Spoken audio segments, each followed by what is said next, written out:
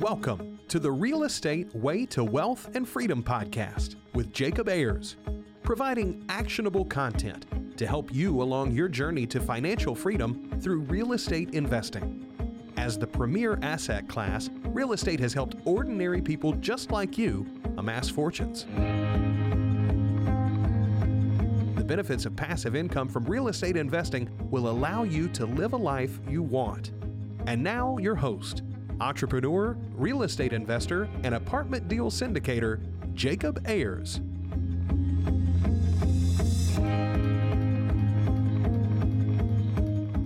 Hi, and welcome to the Real Estate Way to Wealth and Freedom podcast, episode 234. Hi, I'm your host, Jacob Ayers. Thanks so much for tuning in to this week's episode. I'm so glad you're here, and I'm even more excited to bring to you today's guest, Michael Green. Mike is a successful house flipper and host of the Flip Factor podcast. But at one point in time, Mike's success was just a teenage boy's dream. At the age of 15, prompted by late night infomercials, Mike bought the book No Money Down by Carleton Sheets, which planted the seed of eventually becoming a house flipper. But the road to Mike's success was not straightforward. Growing up next to the projects in Baltimore, Mike found himself getting into trouble and breaking the law. At 17, Mike found himself behind bars in jail, facing a 4-year jail sentence. It was at this point Mike realized he had to get his act together and started investing in himself, reading books, and figuring out how to make a life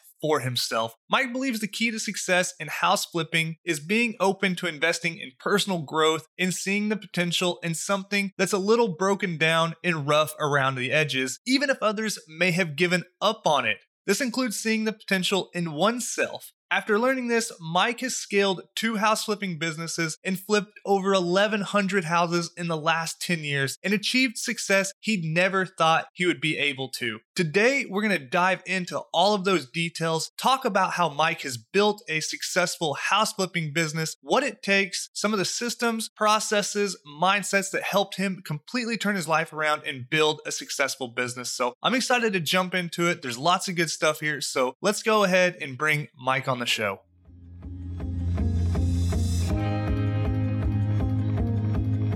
All right, today, welcome on the show, Mike Green. Hey, Mike, thanks so much for joining us. Dude, thank you so much, man. I was been excited to get on the show and talk with everyone. Hey, man, I'm glad to have you on. This is going to be a really exciting conversation. You and I were just catching up before we went live here, and you're doing some really exciting stuff. But before we dig into that, let's back up a little bit. Tell us a little bit about who you are, your background, how you got involved in the world of real estate. Just kind of walk us through your journey. Yeah, so my journey's colorful. As a teenager, I grew up in the projects, poor, on welfare. Not the standard white guy story, but we were poor. We grew up in what they call in Baltimore the white ghetto. So, my mom was a single mom, great person, still one of the best people I've ever met, but just no money, right? Our family, we grew up not knowing what money was or appreciating it or even thinking it was possible to have. So obviously as a teenager, I always loved when I seen the commercials with Bentleys and guys in mansions with pretty blondes running around talking about how you can get rich quick overnight in real estate, Carleton Sheets, some old school stuff. And yeah.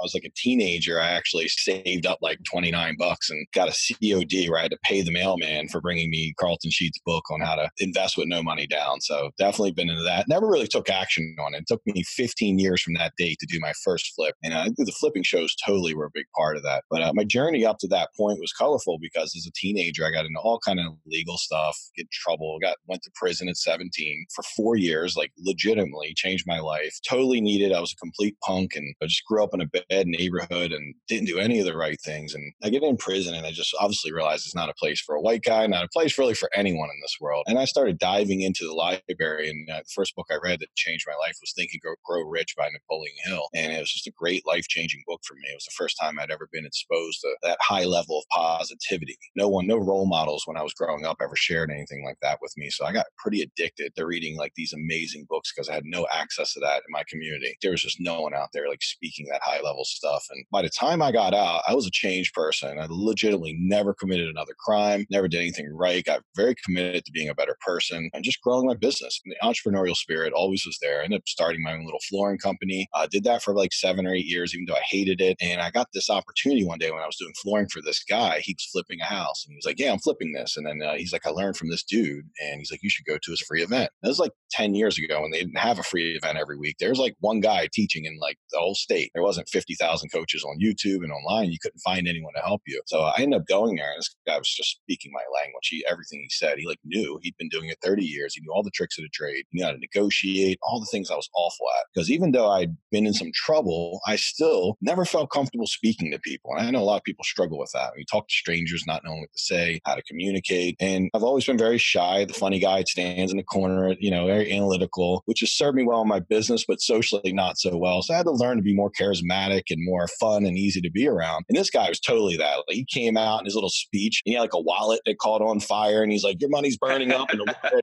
coming out. It was like so fun to watch him. And I was like, I want to be more like him. And so I spent a year of my life. I spent 15 grand that I didn't have, put it on like 6 credit cards and like took that leap. It was the only money I'd ever spent on education in my life, minus some books. And I made that big leap and it worked out well because in about 6 weeks, I had my first deal, which I ended up wholesaling because I wasn't ready to rehab yet. But I wholesaled somebody for 16K more and he showed me how to do it. And I paid him the 15K I owed him, got my credit cards all taken care of and kept $1,000 for myself. But in that coming year, I was able to do 12 deals. And about a year to 13 months later, I had 80 grand sitting in the bank from flipping a few houses and doing some wholesale deals. And I was able to go full time into the business very carefully and very cautiously. I don't believe in just jumping into the business because it takes a ramp up period. And that was how I got started. But then from there, I've done close to 1,150 flips at this point. And just every day I've been working on growing the business. For many years, I focused on volume. And what we were talking about earlier, Jacob, was like how I focused on the volume and got caught up in the scaling thing. And the last few years, I've met a very wise person who's been my coach and working with me on some higher level stuff. And we've been talking about like scaling down to profit up. So I went from doing 150 houses to that year after that, I did 71. This last year, I did 40 some. And this year, I'm looking to do about 30 to 40. But my income has went up every year. So I'm doing less people, less expenses, less headaches, making more money. It's like constant. It doesn't make sense, right? I totally was like thrown off by it. Just not what I've been used to. Yeah, I want to drill into what's going on there exactly. But coming back to your beginning, I think you did a good job by summarizing your past as colorful. It certainly is. Now, I've got to ask you, what was your mindset coming out of getting in trouble at an early age to coming out, really turning your life around and saying, hey, I'm going to become a successful entrepreneur? That had to take a drastic mindset shift for you. So what did that look like? Yeah, it's so interesting. And when we think about charitable work and how to give back, because we get in this place where we're abundant, we're starting to make money, and you want to give back in a big way. I realized one of the biggest areas for me that I'm connected to giving back to is like helping kids that grow up in neighborhoods that are rough. We just have no role models. We don't have anyone that's ever speaking to us in a different way. So I realized that my whole life had been thought a very small little like micro ecosystem of the what I call the hood, essentially. And we're all thought like the hood, like where you don't trust anyone. Money's evil. Money's the root of all evil. And the only way you're making money is stealing, drugs. There's just a couple opportunities and none of them are legal. Virtually knew nobody growing up who like actually made a living. It's either like work at Walmart or sell drugs. And it gets easy to go in the wrong direction when it's like work at Walmart. It's not the fun thing to do, essentially. It's hard work and no love and not a lot of pay. So if you want anything nice, the only thing we know. So the shift that I started making when I started reading books and diving into the library, it was like the first time I'd ever been exposed to the other side of the world, right? The rest of the other 99% of how people think, not the 1% of like how poor people on welfare and like how I was on welfare thought projects, they call it, where we're not paying for where we live and crime is rampant and drugs is rampant. So the shift for me was just getting exposed. Once I seen it, and I was like, wow, this is exciting. It literally like books like Napoleon Hill and Tony Robbins, and they really became like the mentors I never had. I guess in a weird way, that's just it. They were the father I never really had. They started teaching me. So now I'm an avid studier. I love reading books and learning because it's kind of my thing that kind of got me out of that mindset. So it was interesting. And I was fortunate enough because I went to jail when I was a teenager. They put me through some weekly, I guess therapy sessions, like group therapy, where we would start talking about feelings. And it was like, you couldn't do that otherwise. You talk about your feelings in the hood and you're like, man, what's wrong with you, man? But they would take advantage of you. So it was a weird world where that wasn't supported, like being authentic and thoughtful and being caring, crying as a man, like that stuff you couldn't do that. You would get shanked. So I learned a lot of that. So in a unique way, you really started investing in yourself at a very early age when you were behind bars in prison, reading all these books and then starting to invest in yourself and really trying to change yourself at an early age. A unique story there. So yeah. So you go to do this Carleton Sheets course, you get this very first deal, you wholesale it, you make that first $1,000 net in your pocket. Probably feels pretty good. Proof of concept, like this aha moment, right? So what was next for you? So the story, to clear it up a little bit, is obviously Carleton Sheets was 15 years before that. And it took me 15 years to make a decision. And then I worked with a guy who was like, local coach. Oh, right. And that's right. the guy who helped get me the results. And I spent 6 years reading books, watching Flip This House before I even took that action. So I'm just way too analytical. And so once I did the first house and I got a proof of concept, it was kind of open for season for me because I'd been dreaming about it for so long. And it was just a matter of having the confidence to believe I could do it. And once I did a house, it was almost like I couldn't think of anything else. I became obsessed. And so for that year, I had to work a full-time job. So like every waking hour though, outside of that job was towards learning more about what I was doing and getting better. And that's how I was able to get some deals. So I just used the same system that got me the first deal. He taught me how to send out letters and talk to strangers, which was really difficult for me. I remember my first 15 calls that came in, I didn't answer them. And I just listened to the voicemails and determined whether they were good or not. And then coach ended up saying you didn't call them back. And I was like, oh, well, they just wanted too much. He's like, why did you know that? Well, they said it on the voicemail. He's like, you can't do that. You got to call them. I was like, oh, what do I say?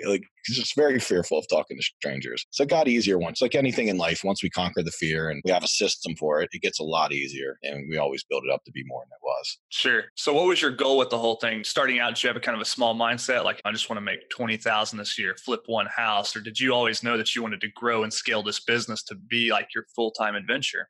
Yeah, the first guy I partnered with was a guy I played poker with, and he came into some money and he pushed me into doing my first deal and getting out of my analytical box. And he was a guy just jumped into the pool with no water head first. Got money, let's put it in. I'm doing it with or without you. And I needed that. I needed someone to push me. And it was interesting because I remember him saying to me after we finished the first house, which took us 4 months, and every hour I had free working in this house to get this thing done. We did a lot of the work ourselves, hired crazy people for $50, $60 a day that we had to pick up and take them to Home Depot to get a screwdriver. It was we had no skills, no really company or anything. And we just definitely did it like school of hard knocks. And I remember him saying, imagine if we could do 10 of these a year. And I was like, no way, man, maybe 4 at best. So yeah, totally thinking small, but thinking if I could do 4 or 5 a year and stop doing floors and getting out of my job, that would replace my income. So that was all I was thinking. I made about 80 or 100K a year doing floors, working really hard. And I was just looking to replace my income so I didn't have to, have a little more freedom, get to do something that I love. Yeah, sure. And when you're talking about replacing your income, I think that brings up a good point. When you're talking about the world of real estate investing, you've got lots of different ways to do it. House flipping, buy and hold, syndication, raw land, the list goes on and on. Obviously, you chose house flipping. So why did you fall into that kind of niche? Why wasn't it going out buying duplexes and fixing up and holding on to them or some other thing? So for me, when I first got in, I had one rental that I had bought and fixed up, and just through kind of house I lived in turned into a rental. With that being said, that made me think, hey, I want to be a landlord. But back then we didn't have the BRRRR method. You couldn't refinance out 100%. You had to hold it for a year. There's a lot of little rules that broke into that being a real thing. So I came in a little bit of money because I'd paid off that little house and got an equity line on it. And that money, I was starting to think well, if I can pick up 4 or 5 rentals, okay, then I'll just watch paint dry forever, because there was no plan after that like we have these days. So that's what got me into flipping, was the necessity for cash flow and the ability to actually live and eat. And eventually I got back into rentals once I had plenty of money coming in. And, I started using, if I needed 100K a year and I was making 3, I could use, after paying taxes, maybe 100K a year to build a rental portfolio. That's why I got into flipping. And I just really loved it, by the way. And it's very active, very challenging. The reason I stayed so focused on it and never got crazy about rentals was not because rentals suck or anything. They're great. They're always going to be amazing. It had more to do with my belief. I read a book called The One Thing by Gary Keller. Good book. And it was like Michael Phelps swam, right? He didn't play basketball, baseball. He swam. And I realized for me, flipping was going to be like Michael Phelps swimming. So today I'm still really passionate. I have no plan to get out of flipping. I just figured out, make a plan that makes flipping so easy. I can do it until I'm 80, until I can't remember who I am. And that's been my kind of way I'm going about it. Well, doing the volume that you alluded to earlier that you are doing, you've obviously built a business around flipping houses. Rather, you're not out there swinging a hammer doing one deal at a time. So tell us about how you've grown and scaled that business from doing that very first deal. Your buddy's saying, hey, let's do 10 of these a year. You're like, whoa, I don't know, maybe 4. Now you've said you've done over 1,100 flips. You've done 170 last year. So walk us through just how you grew and scaled that business. So I got rid of that partner, first of all, because he was a big talker, but didn't follow through with anything and ended up doing most of the work. And a friend, but not a great business partner. And as I got rid of that relationship, I did a few on my own, and it opened a door for a new relationship with a partner named Jay. And we met at that same school. He was a student there too. And we ended up working for like an auction company doing that stuff. And then we just decided we liked each other. And Jay was another big personality. I love being around people like that because I want to be more like that. I want to get better talking with people. And he was great with talking with people. And I was good at like the architect of the business and strategies and all that. So we ended up partnering, doing about 600 plus deals together and over like 6 years. It was a great partnership. We only didn't break up because of bad reasons. We just decided as we were doing like 100 some houses a year, it'd be easier to do less. He was 20 years older than me, very wise. And what I really loved about him is he forced me, like every time I wanted to get into the business, he'd force me and pull me out of it and be like, let's work on the business. So he was a great mentor that way. Problem comes up, I want to go get the hammer and help out. And he would always pull me back and like, nah, man, we want to grow this. So he had a lot of money too. So it's like 800,000-900,000 cash. My cash was not going to go very far. I could flip like a few houses a year at best. And with him, I was able to grow. And we never used the money and paid cash. We always used hard money leverage. And we were able to leverage up, his 800 turned into a couple million. And we were able to do like 30 some houses at a time. And we turn them over every 4 months, every 3 or 4 months. And that's how we got to doing so much volume. He always had that bigger picture thought process that he helped me take on eventually. So when you're talking about house flipping, it kind of boils down to two things, in my opinion. Tell me if I'm wrong here, but it's finding deals, funding deals, right? So how are you doing each of those? You've alluded to the hard money, but yeah, totally. So hard money's been my thing for a really long time. And then obviously finding like gap money from private lenders. And he eventually ended up being kind of like my private lender who would create the gap. Like the hard money lender, you might need $50K of your own cash in order to pay a down payment, to float draws until they come in. And then you find a private lender that would do that. So I really never had a lot of money. And I've got into this about $100,000 in debt when I got into the game. And it was finding other people who believed in me. So my ability to like map out a system and get smart around analyzing deals and finding deals and creating opportunities drew a lot of people around me who were not good at those things. And also my ability to deal with the contractor. So I definitely agree, like finding a deal, funding it, there's really a third part. You got to fix it because that's a struggle. You got to fix it. And like contractors is the bane of most people's existence, right? Everyone's like, oh my God, my contractors are so bad. And they can be because it takes quite a bit of leadership to understand contractors and be able to, get them to do the things that you get done on time and on budget. So I was very fortunate that I spent that 4 months in the house engaging like that. So some of what made me not a great business owner also ended up making me a great business owner. But he helped me in understanding that it wasn't a forever thing. Like do a couple houses, get that knowledge, and then get right out of doing that and then start delegating it. But you got to understand it before you can delegate it well. Yeah, sure. So what's your superpower in the whole grand scheme of this house flipping business, would you say?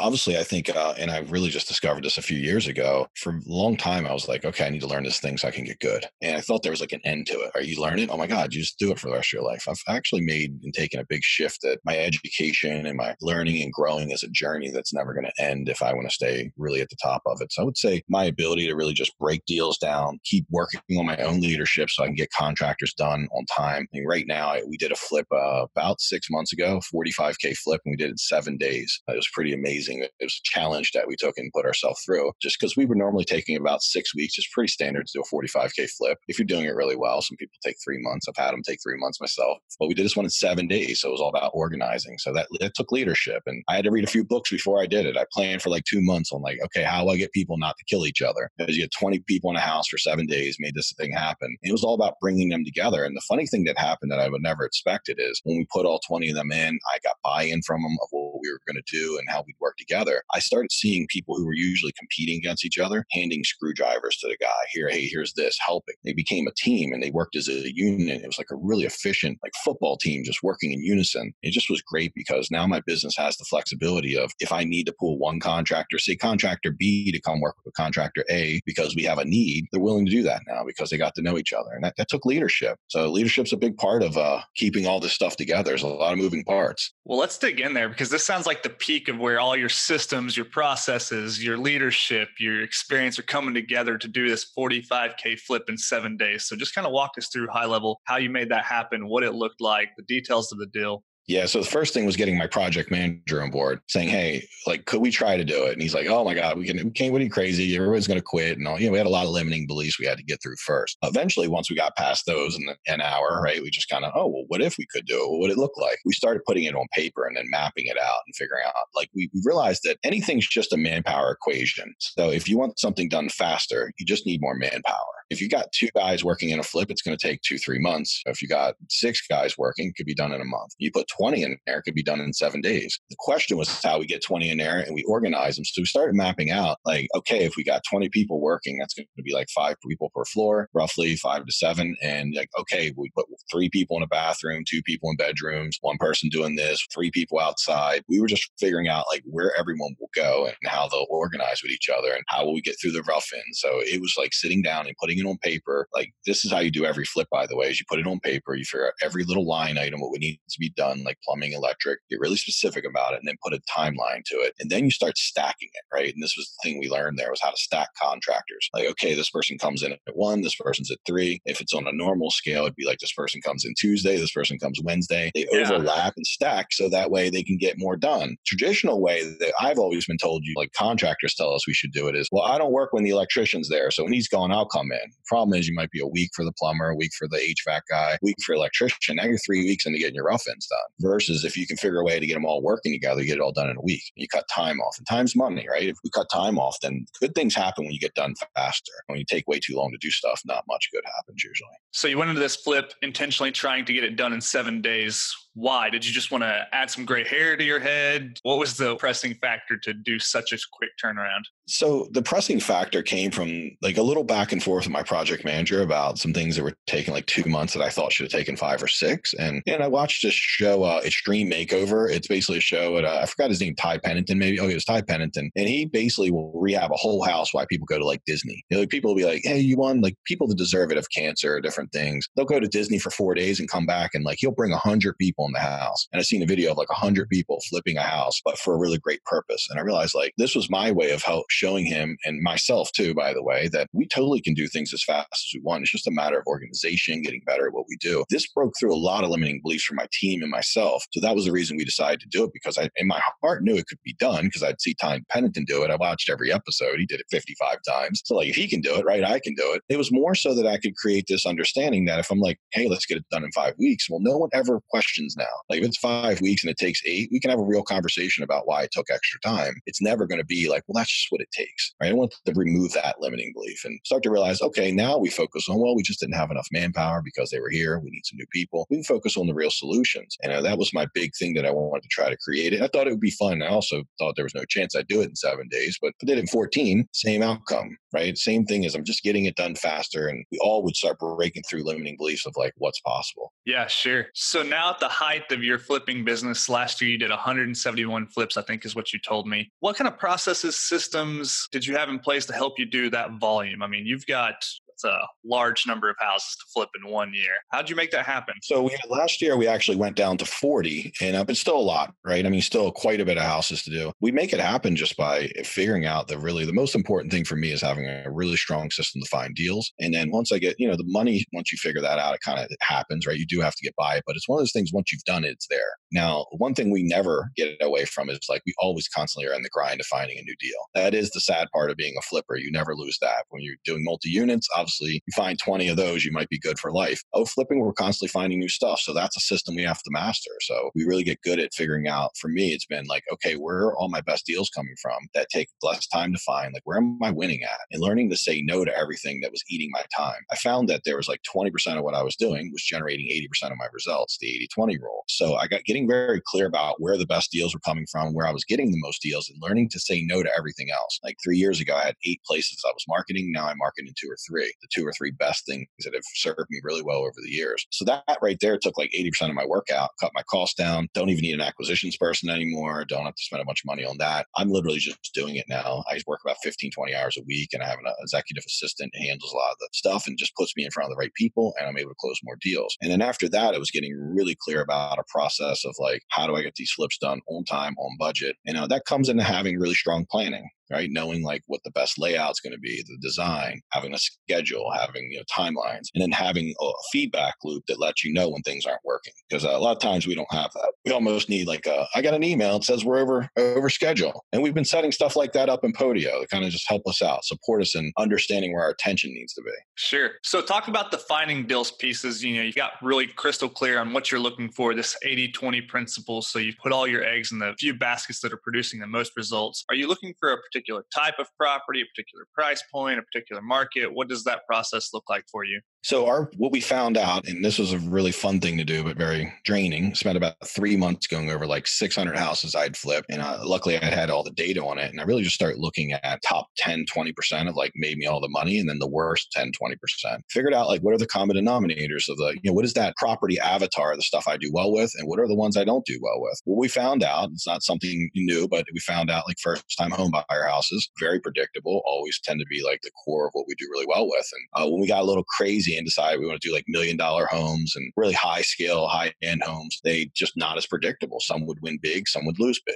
And they really took a drain on our business. But what was really great is finding for us in Baltimore was finding houses like $200,000 to $300,000 ARV. Single family homes did really well. Size was usually about 1,000 to 1,800 square feet. And right in that avatar, and happened to be in areas that were some what we call surge areas. So they're just bad enough that there's plenty of houses to sell, but just good enough that people want to move in. So we'd buy from the people who were like, this neighborhood's went down since my day. And then we'd sell to someone who's like, oh, I really want to live here. This thing, I heard it's coming up, right? It's close to work. So we were finding those perfect neighborhoods that were just sketchy enough to have people want it out, but good enough and upcoming enough that people wanted to move in. That tended to be like, suburbs of Baltimore, not like right in the hood, but like right outside. And we were getting, and plus very affordable. So there's a really big, large buyer's pool of people. 80% of the people looking for a home would fit into this category. So anytime we went outside of that, it was just a complete distraction. It took away from our core business. So the hardest thing for me, since I love to find deals, is like, wait, a deal is $500K. I got to say no to it in order to really respect my perfect house that I flip. And that's not easy for me to do. So I constantly have to work on the discipline of that. So I think now I've got this timetable right. A couple of years ago, you did 170 houses. Last year, you scaled down to 40. Talk about why you started to do that, why you started to do less. Because as real estate investors, we've always got like this go, go, go mentality, grow, scale, do more deals. And you did the opposite. So intentionally. So tell us why. For many years, I had coaches that helped me scale, and they're like, grow your business and grow. And I'm reading books like Scaling Up. Great book, cool stuff. I'm just like, in my mind, I'm like, grow the big business, you'll make more. And I always thought that, well, if I made 300,000 this year doing 50, what if I do 100, I'll make 600. Mm-hmm. And what we found out as we went out and did those things is that we actually had this law of diminishing returns. And the more houses we done, the less we made per house. We went from when we were small and doing like 20 or 30 a year, from averaging 40K a house to averaging like 19K a house. So it was legitimately like we doubled our business, doubled our expenses just to make the same money almost. And it meant we worked more hours, we created more variables, more problems that you create by doing that. We made our margins go down. So when I found this really amazing E-Myth coach I've been working with for 3.5 years, he questioned my philosophy around scaling and growing and why I wanted to do it. And what was more important, big, cool house flipper or having a really great life? And he actually connected me to my why and my purpose, so that, hey, I want to actually have some freedom. I love doing flipping, but I want to have the freedom to go to Costa Rica for 2 weeks and be able to, run my business an hour a day from a coffee shop. Well, I can maybe try to surf, right? It probably won't happen, but I, try and just have some fun. And I had that freedom now. So we started building a new business 3.5 years ago. My partner and I decided to go on our own. I had an opportunity to reinvent myself, and he really challenged that big philosophy. So what happened is we started thinking about scaling down to profit up. So everything was about getting higher profit margins instead of focusing on volume and doing more volume. It was all about getting more profit out of less, because every time I get more profit out of less, I cut down costs and I bring up profit margins. So I've now back up to doing 40K a house again, and I'm doing it with like 15 hours a week. And every process, I'm constantly looking at it to figure out, how do I get more from less? And all the way down from like, how do I buy it for 5K cheaper? Because that's huge, over 40 houses a year. How do I renovate it 1 month faster? How do I do it for 5K less than my average competitor? All these things like compound. And then on the back end, how do I create like this environment where people are ready to fight each other to buy my property because I nailed the layout. I threw a couple little extra, we call them SWOMO features, like selling with multiple offers, where it's like things that come in and people emotionally want to buy your home. So now I got 5 people fighting and willing to go into their sock and find that extra 5 or 10K to pay for the house. And all these are like small little things we did. But as we did it throughout the business, we found that like, oh, I'm doing so much less work and I'm making so much more money. It means that now I have 3 people working for me instead of 16. And my monthly expenses are like 10K instead of 90.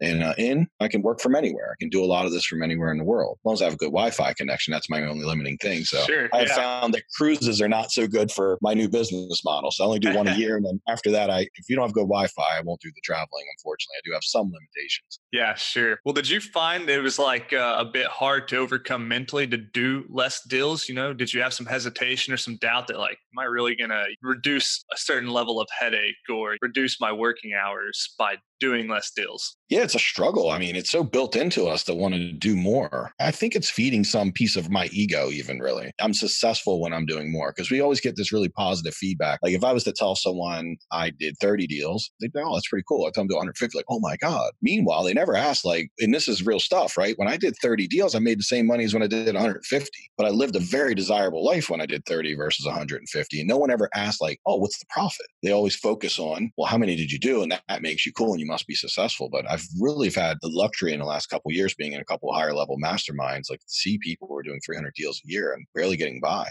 And it's just really cementing my belief to get like more fruitful and thoughtful of like profits. Yeah, that's interesting. I think real estate investors are kind of funny like that because even like buy and hold guys, right? It's like I own 10 doors or 100 doors or 1,000 doors. It's like, okay, that's a pretty high level metric. What's that really mean? Are they good doors? Are they bad doors? Do they make you money? Do you have any equity in them? It's a very like superficial metric that everybody throws around.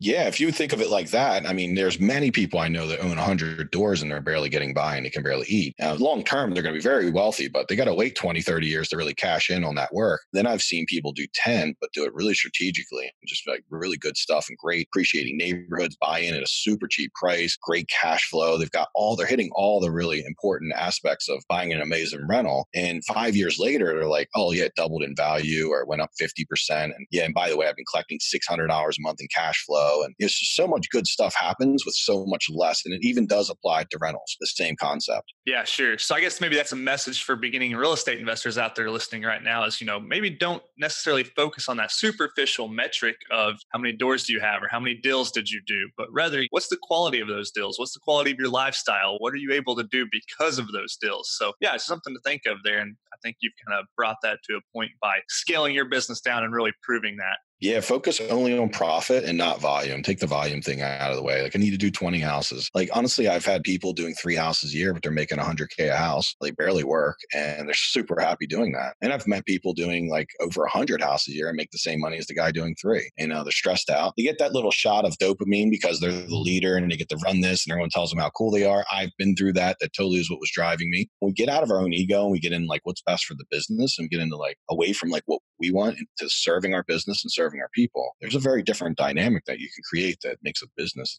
And I guess this comes with age and wisdom. Like maybe I had to do that stuff to figure this out. And now I'm learning some stuff, right? Yeah, sure. Well, Mike, after being in the business for so long, doing so many deals, what are some of the common house flipping myths you see out there from people trying to get started or do their first deal or two? So the most common one is that you need money to do it. Obviously, I came in bad credit, completely in debt. If you have knowledge and you're smart about how you present yourself and you're one chapter ahead of your person who would invest with you, they'll look at you and think you're smart enough. I mean, I've seen people say, you're a realtor? Oh, fantastic. You must know how to do this. I'll put in a bunch of money with you. So you can find people that want to invest and want to support your dream. So you don't necessarily need money is probably one of the biggest ones. And then next would be the whole scaling down, obviously, and being more thoughtful of how much can I make?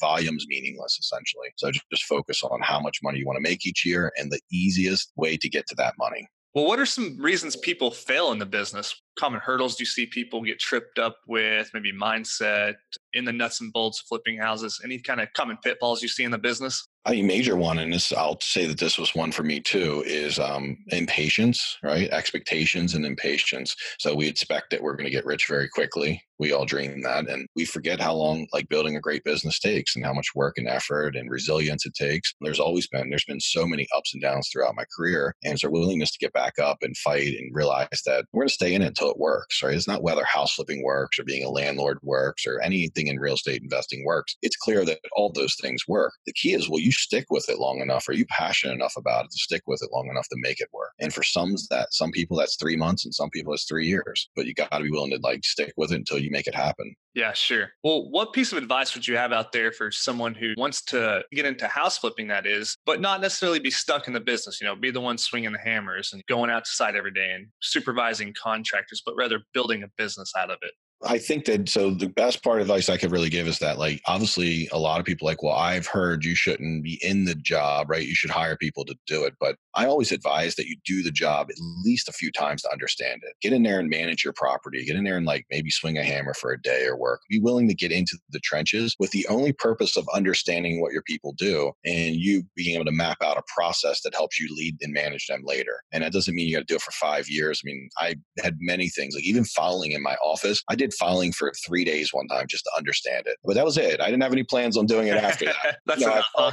Yeah, that was it. I didn't want to do it because, it was one of my weaknesses. I don't like to deal paperwork and all that. I couldn't manage the person who was dealing with it until I took some time to understand it. So figure out what the minimum amount of time is that you can get out and learn, understand construction. If you're going to be a flipper, you have to understand construction. You have to get out and, do acquisitions, talk with people, analyze deals, get out in your car and see properties. Trying to scale too quick and delegate off too quick is probably one of the biggest pitfalls and one of the biggest areas that people don't really want to invest in themselves, right? I tend to know a little bit about everything, and often these days a lot about a lot of things because I've spent the time learning it. I've spent my evenings and weekends getting good at it so that I wouldn't be taken advantage of by a contractor and I have control over my business. I have a deep fear that I guess I've shared it now. I'm sharing with a lot of people, but I have a deep fear of going back to being broke and I completely unemployable. I have a 10th grade education, a criminal record. My deepest fear is I would not be able to flip. So I do everything possible to make sure I have a sustainable business that I'll never have to get out of. Whether the economy goes down, I'm working on being recession proof so that I never have to potentially go back and work for someone. I just don't think it would work. So I have to figure that out. Yeah, I love that. Well, that's a good motivating factor to keep doing well and keep you on your toes in the house flipping business. So, well, what does the future look like for you? You've started to scale down your business. Are you going to scale down to one flip a year? Have you found the sweet spot? What's the outlook for you like? And then what are your goals going forward? So right now, I'm thinking 30 houses a year is really easy for me to do with this core team of people that I have that I love. We've all done some higher level emotional intelligence training. It's some family members involved that are doing great. So I'm loving the team I have together right now. So I want to keep it what almost is the perfect amount for them. It's enough for them to make money, me make money. We all can do this with ease. And it's about 30, 35 houses a year. So I think that's my sweet spot. I probably won't scale down to one because I do have some people that I committed to making this easy for me. I want to make sure there's enough for everyone. With that being said, outside that, personally, is just, I've been helping, coaching, giving back to others, doing the podcast. And I want to still have time to do that and keep learning and getting, sharing with others, and get to talk with you and so many other great people. I'm staying as sharp as I need to be to make sure I don't end up back at a job. So I want to always be on the front of what's happening. Yeah, awesome. Well, as we're wrapping up here, we've got a lightning round we like to end with all of our guests. Are you up for it? Yes. All right. Well, the first question is, what was your biggest hurdle getting started investing in real estate, where house flipping this is, and what'd you do to overcome that? My absolute biggest hurdle was analysis, paralysis by analysis. I guess I hope I'm saying that correctly, but I get things backwards sometimes. Yeah. He's thinking, is that right? But just analyzing, thinking that I needed all the answers before I took action. Now, obviously, I'm not condoning people who just jump in with no thought, no plan, no process. No, they totally don't do that. But for the analyzers out there like me, 6 years was a little bit too long, right? I think I could have figured out enough to be safe in a year or, gotten that coach 6 years before that. So take action, find that perfect balance of taking calculated action. And how I got over it is I had to start training myself to have a process of where I'm okay, I need to learn this much. And then I will take some step of action that will start to get me the better feedback that I can't get from books, like real life experience, but do it in a safe way where I'm not losing my life savings. So it's finding that perfect balance is how I started to be able to become a faster action taker. Yeah, that's awesome. Well, do you have a personal habit that contributes to your success?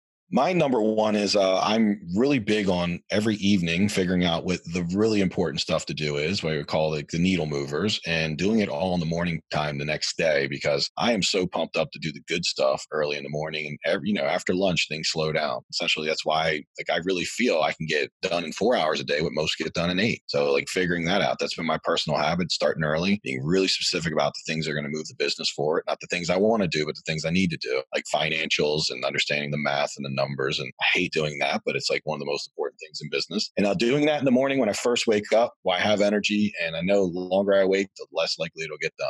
Yeah, sure. Well, do you have an online resource you find valuable in your day to day? I've been really big on not spending a bunch of money on all these like gimmicky products that are out there. They all have their own value, but what I found is when I got into like all the bigger stuff, like $200 a month for this and that, like I could never make it work for me. So for me, it's just keeping it simple. Like, my online resource I love is like using a Trilio. If you've heard of that, it's a free project management. It's free, so I'm loving the price. And it has everything you need. Keep it simple. And I just integrate that with like Google Drive and maybe some spreadsheets and stuff. And I'm running a very successful business with minimum stuff. I do have Podio for when I'm marketing, but if I'm not marketing, I'm just doing MLS, I don't even feel like I need Podio totally, right? I'm really big on just not spending a bunch of money until you actually have a business running. Yeah, I love that. Just keeping it simple really helps things. You don't have to have the latest and greatest software, the gadget, or the subscription model, or whatever it is. You can do things pretty rudimentary. And it's not even the $30 a month that it costs or the $100 a month. It has more to do with like, it might take you 6 months to figure out how to use it. And in that time, you could be finding deals, growing, doing what really is impactful to your business. So I get in the weeds with that stuff. And I realize for me, keep it simple and just do what you need. And some people say it's because I'm cheap, but sometimes cheap's good. Like I'm saving money and I'm being more effective, essentially. Yeah. Mike, what book would you recommend to the listeners and why?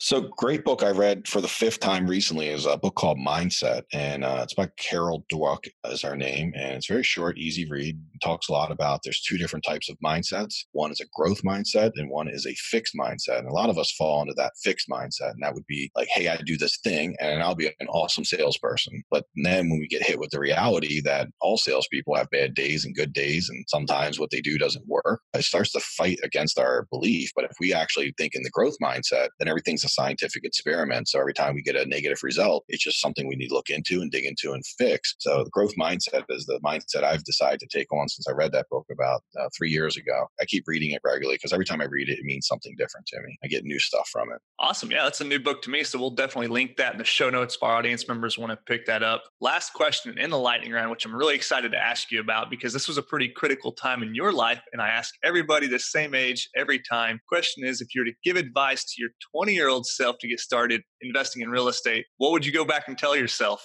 Oh man, well, just get out there. You're good enough. Honestly, a 20-year-old me didn't think he was good enough or smart enough and didn't think like who would invest with me. And knowing that like there's resources out there, there's these great shows you can listen to, YouTube videos. There's so much out there. So just get out and do it and get a mentor, even if it's not paid, get some books, start reading, educating yourself. I've seen 20-year-olds do it now with YouTube. I've known people that are flipping houses that are 20, 21 years old. A couple guys in college that I met are doing it really well. I just think we're in the greatest time ever to learn and break into this industry. 10 years ago was not the case. You had to like meet someone and know someone to crack into the industry, but not anymore. There's no secrets these days.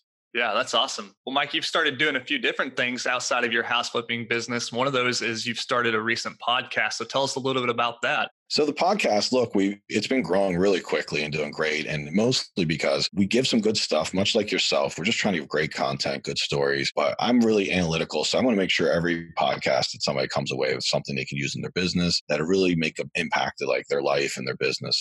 And as I'm learning and teaching those things to everyone else, I'm learning to use them in my own business. So it's been 6 months we've had it. It's really like the listener base has been growing like crazy. So I've decided to make a big commitment, keep doing it for a long period of time. Anything that ends up being great, it takes a lot of consistency. So we're working on that. And then, we just basically been helping out some people and coaching, but keeping it really not like doing the nationwide guru thing that I've been caught up in. Just like group of people we want to work with and help. Yeah, sure. So that's the Flip Factor podcast. You can find that on iTunes, all the other directories where you're listening to this podcast out, I'm sure. So we'll be sure to link that in the show notes for audience members to check that out if they want to give it a listen. I listened to the first episode this morning. Great stuff. You got a lot of cool guests right on there, like right off the bat, just delivering a ton of valuable content. So I'm going to check it out myself, keep listening to it. Well, Mike, as we're wrapping up here, any questions I should have asked you that I didn't? Any parting piece of advice you'd like to leave with the audience members before we wrap up? Man, you were very thorough, man. Thank you so much for a great interview. And I'm hoping that your listeners love this and there's some value in it. And thank you so much for doing the show because I know what it takes to do the show and the commitment. So I'm sure thank you very much on behalf of everyone listening and allowing me to be on the show. Oh, man, it's my pleasure. It's only great guests like you that make it possible. So appreciate your time coming on the show.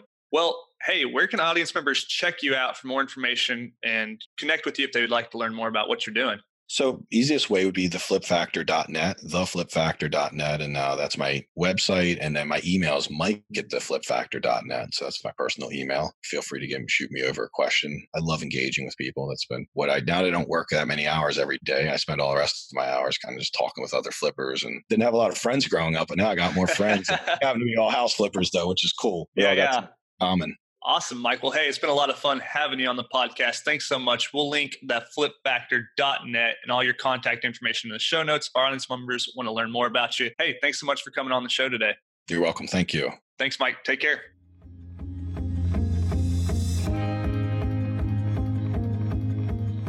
All right, that wraps up this week's episode with our guest, Mike Green. Hey, I hope you got a ton of value from Mike's story. He has quite the interesting approach and path to becoming a successful entrepreneur. It just goes to show that with the right mindset and dedication, you can achieve anything you put your mind to. Mike is living proof of that. I had a great time talking with Mike on the podcast today. I hope you enjoyed listening to it. If so, please go over and leave a rating and review on whichever platform you're listening on. You can visit www.jacobayers.com and find all of those links we mentioned in the show notes, or tap simply on your phone screen, probably where you're listening to this at. Well, hey, till next week, engineer the lifestyle you want. You've been listening to the Real Estate Way to Wealth and Freedom podcast, providing you actionable content to build your real estate empire. Nothing on this show should be considered specific, personal, or professional advice. Please consult an appropriate tax, legal, real estate, financial, or business professional for personal advice. The opinions of guests are their own. Information is not guaranteed. All investment strategies have a potential for profit or loss. The host is operating on behalf of the Real Estate Way to Wealth and Freedom, LLC, exclusively.